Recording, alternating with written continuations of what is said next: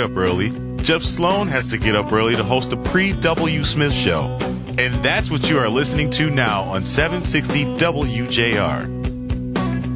Welcome back, everybody.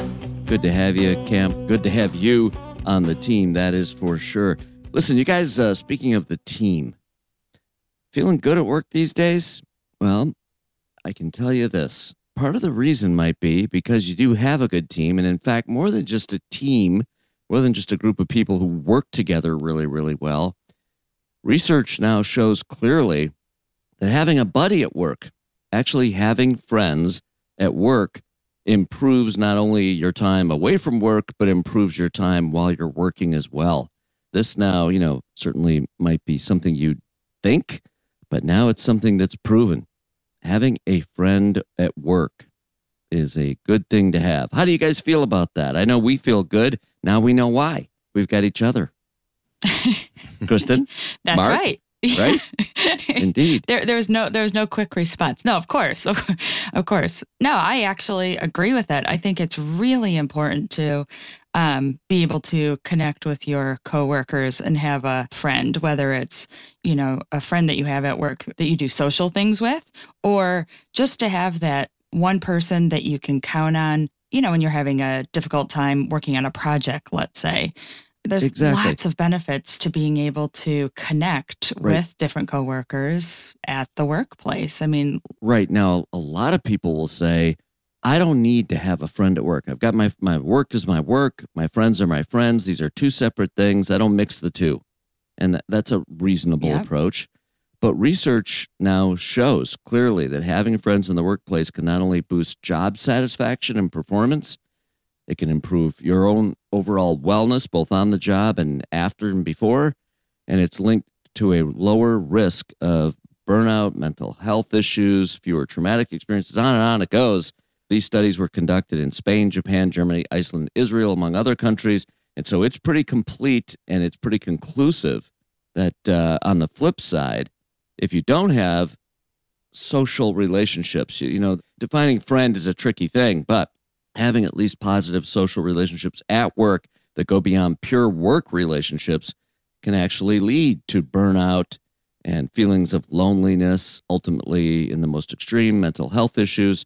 So having that friend at work, as you say, someone to lean on, someone to say hello to, someone to share a smile with, it can be simple, but it's human nature to want to have companionship, friends, as you say, whether in good times when things are going great or whether you're challenged at work and you just need someone to lend a helping hand or maybe say you're doing fine, everything's great. Those kinds of things. It doesn't even have to be a social friend, because a lot of times people think, work friends are like happy hour after work friends. It doesn't have to be that way. For the people that are struggling, wanting to keep their work and, home life separate, you can look at it as like a work ally. I mean, making those connections and being open and willing to collaborate with other members of the team. I mean, that's part of why you're there. That's part of your job. So I think I'm all for it. Absolutely. And I think too, you bring up a good point. And again, you can define friend in many different ways, and they don't give a specific definition of what it means to have a friend. But I think we all kind of get that. It's someone that goes beyond just a coworker. Right. This is someone you might sit down and share a lunch with at work, maybe. This is someone you just might chat with occasionally and enjoy chatting with. For example, Mark, I know we love talking football. Oh, yeah. And, and that's the kind of thing that when you have a friendship, it brings you together. And so sharing conversation around things like who the Lions got last night in the draft. How about that? Right? If you were excited about the Lions, the way they finished last year, next year is going to be, we're going to have a blast, man, what they did. So you feel really positive about it? I really do. They traded up their number 6 pick, so they got number 12, and they picked Jahmyr Gibbs of Alabama. So you say, why? Which, by the way, was a surprise to me. Did you see that coming? I mean, it might have been a great pick, and maybe you can give us your opinion on why. Yeah. But I didn't see that coming. Nobody saw it coming. Everybody was pretty shocked. But this guy, he's more than a running back, right? So he's a receiver. He led the FBS in receiving yards. And so he's explosive. They're not going to know who to watch on that offense. It's going to open up the offense quite a bit. Dan Campbell's excited. Oh, he was beat red. He was smiling ear to ear, and he said Ben Johnson's already working up in the room, putting plays together to figure out where he's going to put this guy. But it's going to be exciting. So he's more than a running back. And Mark, how about the guy from Iowa? Oh, yeah. At number 18, they picked Jack Campbell, linebacker, 6'5", 250, and he runs like the wind. Pretty cool. Wow. Yeah. He shocked people at the combine with his speed. They said he's got great instincts and he's got great range. So that's good for their defense there.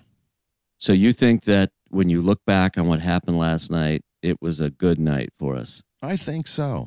And their defense isn't as bad as, everybody's talking about. They started off really rough last year, 1-6. They were giving up 31 points a game. And then the last 6 or 7 games, they were only giving up, I think it was like 19 points a game. So that's good. That's a good observation, Mark. So this will help shore up the defense, bringing on the kid from Iowa. Yep. But it's certainly going to make the offense even more exciting. Oh, boy. We're going to have a lot of fun. You think are these the kind of guys, and this is, a bit of a stretch. You have to see how they perform once they get in the NFL and in that environment. But you think these are the kind of guys that can start and play right away?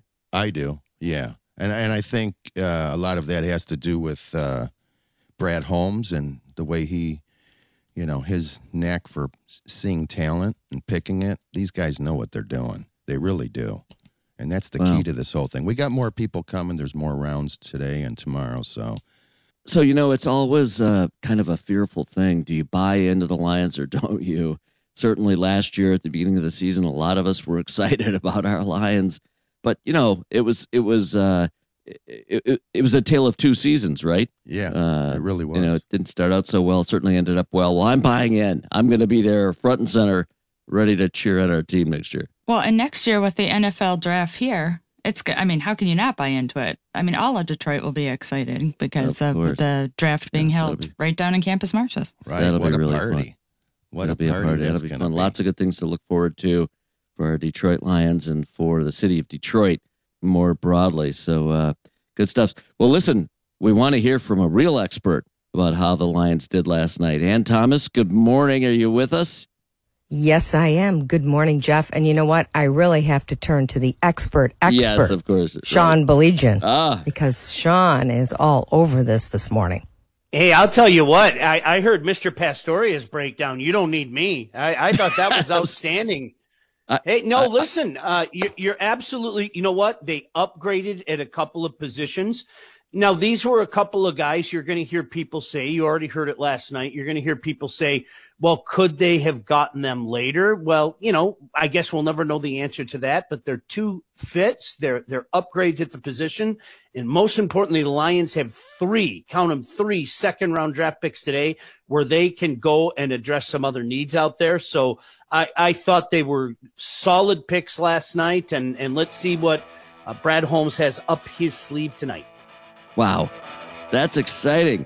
Hearing from Mark Pastoria, and I agree. Wow, Mark Pastoria, that was a great job. And, of course, the real expert. I learned from Sean. Sean, right, exactly, of course. We all do. We were hanging on every word. I wanted to ask Ann, the real question is Sean smiling? And if he is, that's a good reason to be excited, that's for sure. Well, another good reason to be excited, we're going to tune into the Paul W. Show next and pick up more of your thoughts on the draft and more, as we always do, on the great Paul W. Show ahead. Stick with us.